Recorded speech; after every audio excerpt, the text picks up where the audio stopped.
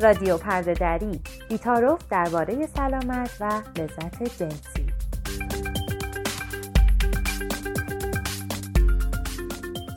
سلام، خوش اومدید به برنامه 14 پرده دری. سلام زینب، پرده در مجری و بزرگ.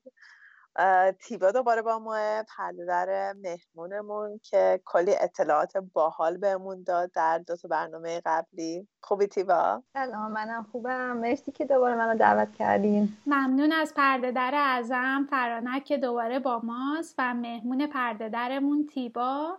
در برنامه‌های قبل در مورد تابوهای مرتبط با تکنولوژی‌های باروری صحبت کردیم، در مورد اهدای تخمک، اهدای اسپرم، اهدای جنین و تابوهایی که وجود داره در مورد رحم اجاره‌ای و اینکه همه اینا تلاش میشه که از خانواده، از اطرافیان یا حتی از بچه‌ای که در نتیجه این تکنولوژی‌ها به دنیا اومده پنهان بشه. و گفتیم که تو کشورهای مختلف قوانین مختلفی وجود داره و تابوهای مختلفی وجود داره. خب تیبا، تو این برنامه قراره در مورد چی صحبت کنیم؟ فکر کنیم که اگر در مورد امکان فریز کردن تخمک حرف بزنیم بد نباشه و اینکه حالا با هم میریم جلو و به نظرم خوبه که در مورد این حرف بزنیم که چه توانایی‌هایی، چه امکاناتی رو به زوج‌های غیر دگرجنسگرا و والدین تنها میده این وسایل کمک باروری. خب تیبا، چه قوانینی در مورد فریز کردن تخمک تو ایران وجود داره؟ اصلا چقدر این کار شدنیه تو ایران؟ تا اونجایی که من میدونم فریز کردن تخمک هم مثل بقیه چیزا هیچ قانونی براش وجود نداره، ولی از سال 94 این امکان تو ایران به وجود اومده. یعنی آدما میتونن برن و درخواست بدن. بعد 2 مدل فریز کردن تخمک وجود داره. یکیش فریز کردن اجتماعی تخمک بهش میگن اصطلاحاً، یکی فریز کردن پزشکیه. فریز کردن پزشکی برای زمانیه که یک آدمی یک بیماری خاصی داره و طی اون بیماری برای درمان اون بیماری امکان باروریش از بین میره. اصولاً مثلا برای سرطان ممکنه چنین اتفاقی بیفته کسی که سرطان داره یا بیماری‌های مربوط به رحم. در این صورت اتوماتیک این اتفاق میفته، یعنی در واقع پزشک کسی که حالا بهش رجوع داده شده این کار انجام میده.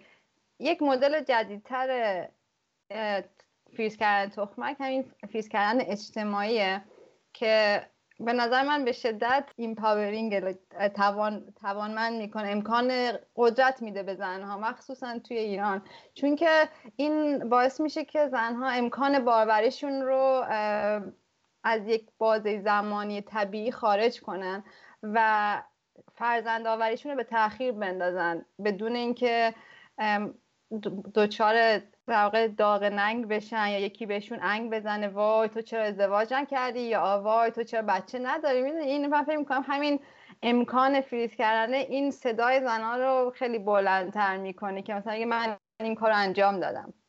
یک نکته که وجود داره و من نمیدونم که این توی ایران انجام میشه یا نه، که خب حالا تو کشورها مثل انگلیس یا آمریکا خیلی رایج هست، افرادی که به اندام جنسی منتسب به زنان هستن و در حال دارن مراحل پزشکی رو طی میکنن که به اندام جنسی منتسب به مردانه دست پیدا کنن، اینا چون که امکان داره امکان باروری و حق باروریشون از دست بدن تو این مرحله ترانزیشن، اینها میتونن قبل از اینکه هورمون درمانی رو شروع کنن تخمکاشون رو فریز کنن، که به نظر من باز این به رسمیت شناختن حق همه آدم ها به باروری هست.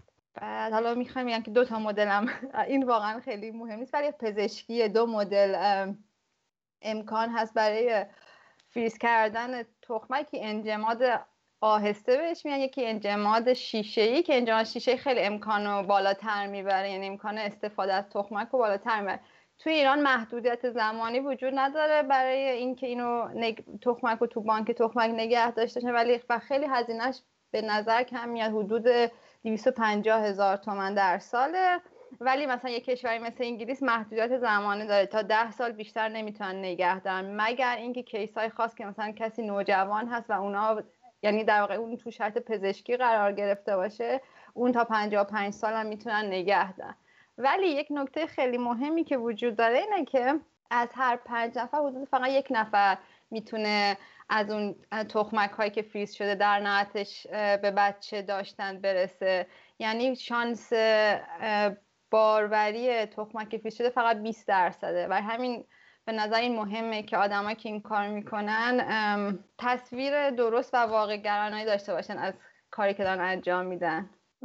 این خیلی جالب بود این اطلاعاتی که دارید در مورد ایران و کلا اصلا به چه دلایلی آدما میتونن فریز بکنن تخمکشون. من خودم یه تجربه شخصی دارم در مورد این قضیه و اونم اینه که من وقتی که حدود مثلا 34 سال اینطورام بود، همه هی دور و برم دیگه همون ببین چیزی که داشتم میگفتیم، اون فشاری که روی زنان هست برای یک بازه زمانی تو باید مثلا باردار بشه اینا، این فشاره از طرف جامعه خیلی روی من بود. و مثلا هر کی منو میدید اولین سوالی که میکردیم که نمیخوای بچه دار بشه، وای دیگه سنت داره میره، یه وقت پشیمون میشی و فلان و بهمان اینا.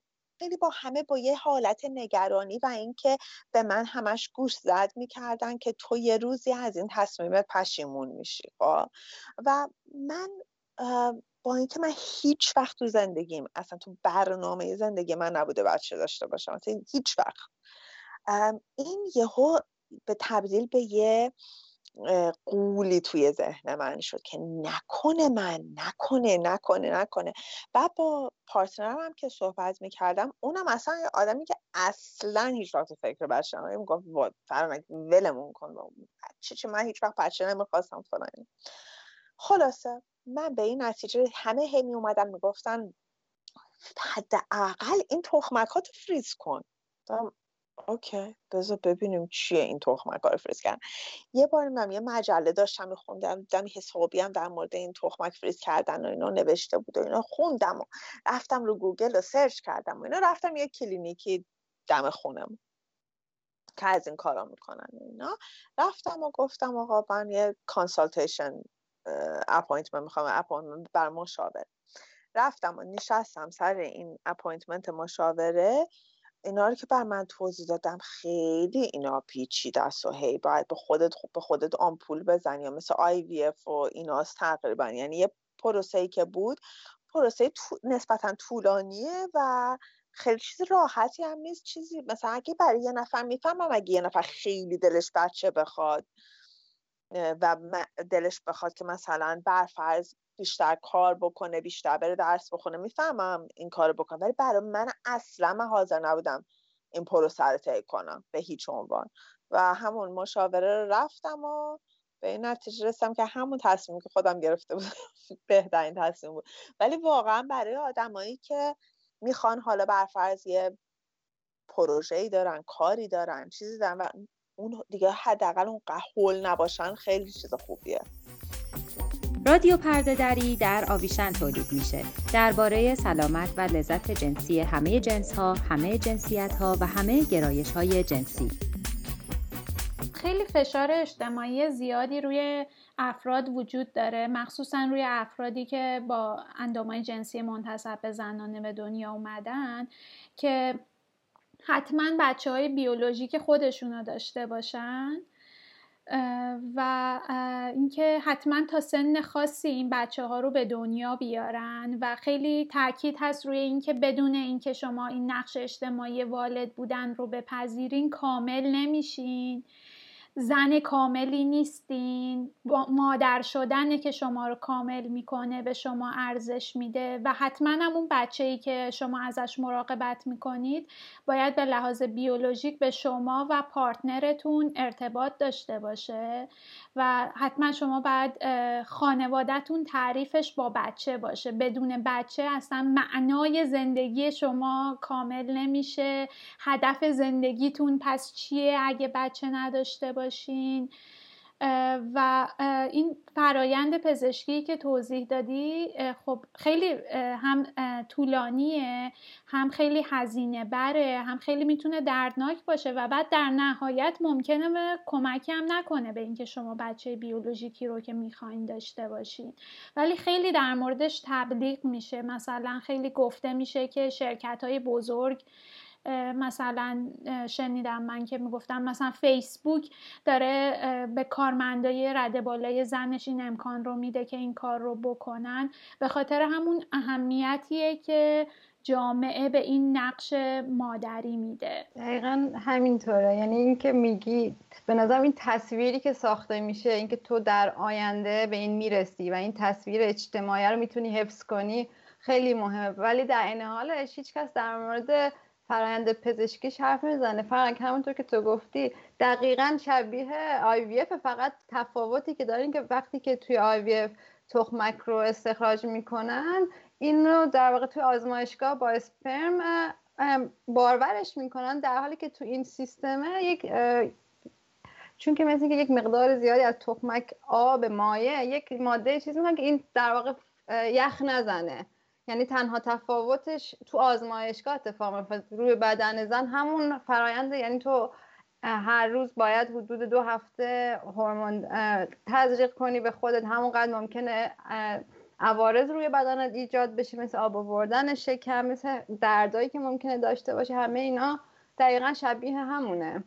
ولی چون که این آینده قشنگ رو داره تصویر میکنه برای کسی که حالا فکر میکنه خب من الان دوست ندارم الان بچه داشته باشم، ولی در آینده ممکنه مثلا الان پارتنری که بخوام ندارم، یا الان حالا هر چیزی، این تصویری که ایجاد میکنه خب خیلی تصویر قشنگ تریه. و به هر حال به نظر من در این حالی که این نقد عام بهش هست، همین که به نظرم این امکان رو به زنها میده، مخصوصا به نظرم توی ایران که طرف حداقل بخش اجتماعی ماجرا رو ساکت کنه که آقا جو من دارم زندگی خودم میکنم، اینم بکاپ گذاشتم، این خیلی به نظرم کمک کننده است. آره یه چیزی گذاشتم تو فریزر واسه بعد. در واقع این نگاه خیلی مهمه.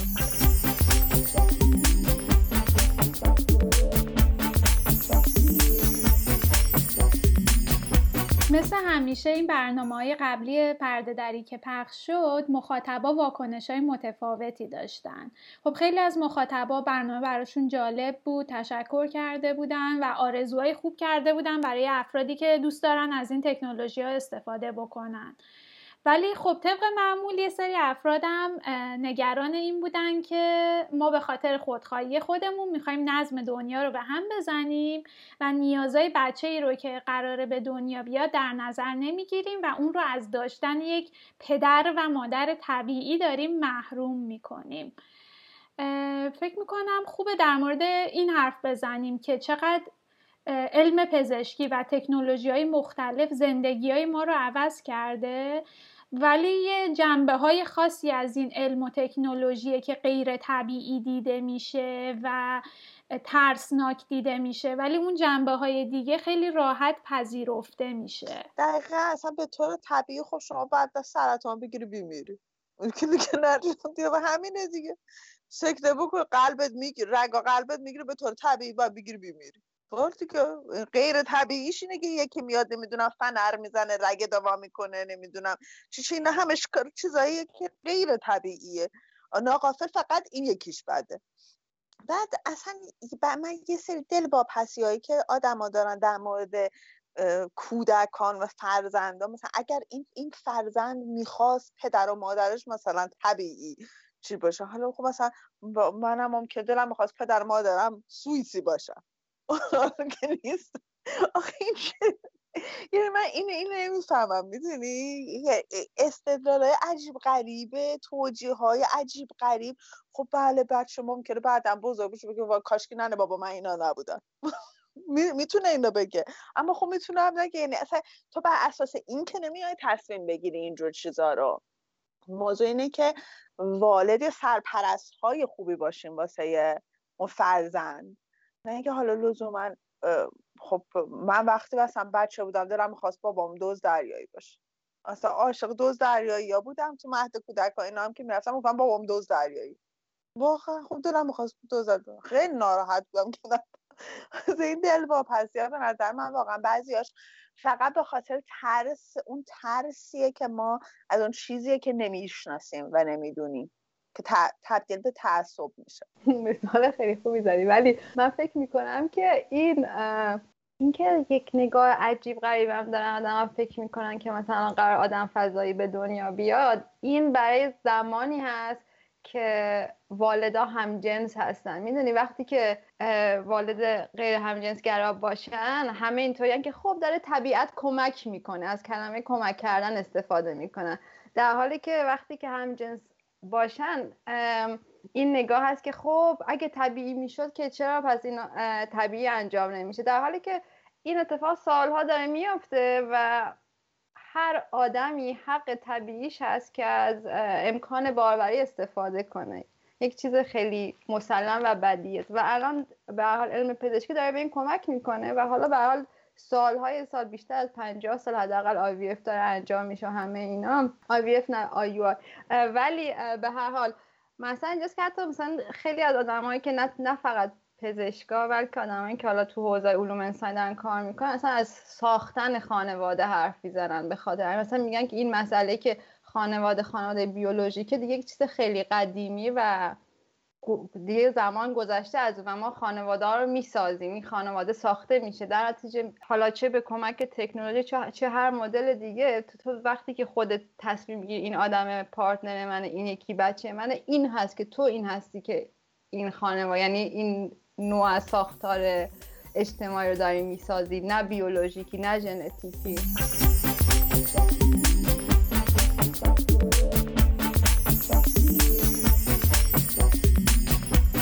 این سالا گفتی که این تکنولوژی‌های باروری وارد ایران شده و مورد استفاده قرار گرفته و مثل هر مسئله دیگه‌ای که وارد جامعه میشه خب خیلی هم بحث در موردش شده.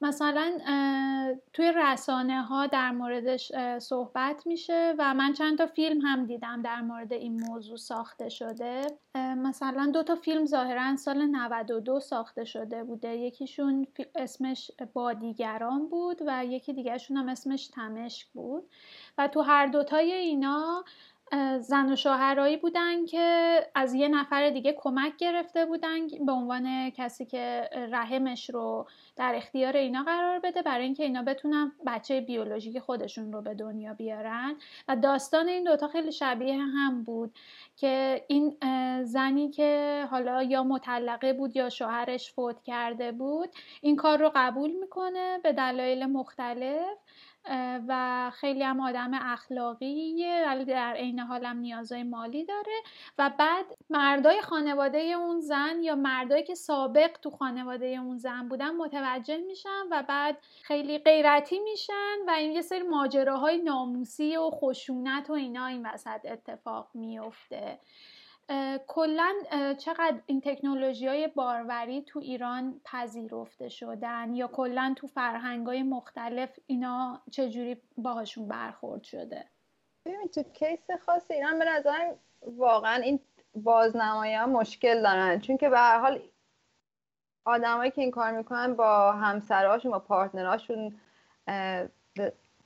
در تماس بودن، باهاشون صحبت کردن، اصلا باید امضا بدن. یعنی اصلا اگر که یک زنی هستی که شوهر داری، شوهرت باید بیاد امضا کنه که اجازه میده تو چنین کاری بکنی، میدونی. و من فکر میکنم که نوع بازنمایی، چه بازنمایی هنری چه حالا حتی روزنامه ها مجله‌ای که در مورد هم رحم اجاره‌ای یا رحم جایگزین و هم اهدای تخمک می‌نویسن، خیلی تصویر بدون عملیاتی میدن به این زنا، در حالی که خب تصمیمشون رو گرفتن دیگه و میدونن دارن چی کار میکنن و طبق شرایطشون طبق منابعشون این آدم احتیاج مالی داشته یا هر چیزی و تو اون شرایط بدنش رو به عنوان منبع درآمدش انتخاب کرده، میدونی.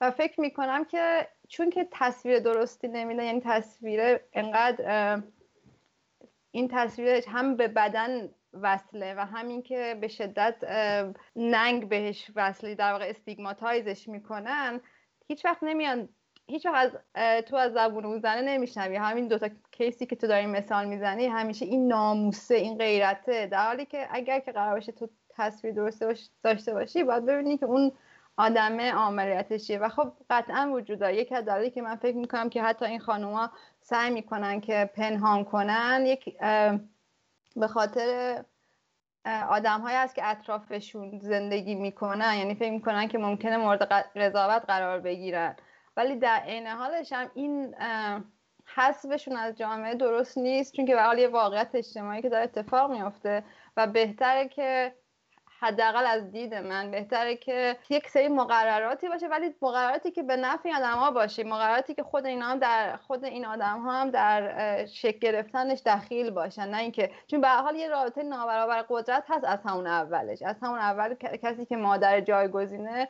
قدرت کمتری داره نسبت به اون خانواده‌ای که قراره بچه رو بگیرن.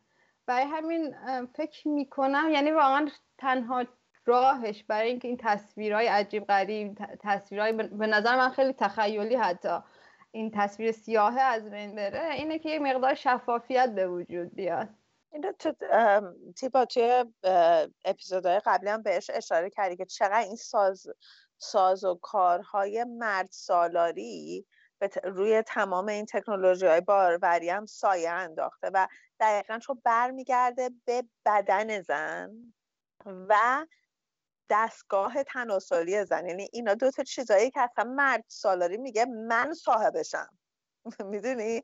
برای همین این عملیاتی که تو گفتی کاملا تو این روایت ها حذف میشه، به خاطر که دقیقاً همون نگاه مرد سالاری که صاحب این دم و دستگاه همه هستن به غیر از خود اون زنه یا خود اون صاحب اون بدن که اون رحم رو داره یا تخمدان داره. دقیقاً خیلی جنبندی خوبی بود از این 3 قسمت برنامه پرده دری و ممنون از پرده در مهمان تیبا که در مورد تحقیقاتش با ما صحبت کرد و امیدوارم که در آینده بازم بتونیم از جنبه‌های دیگه‌ای به این موضوع بپردازیم. مرسی از هر دوی شما، به من خیلی خوش گذشت، واقعا خیلی ممنونم.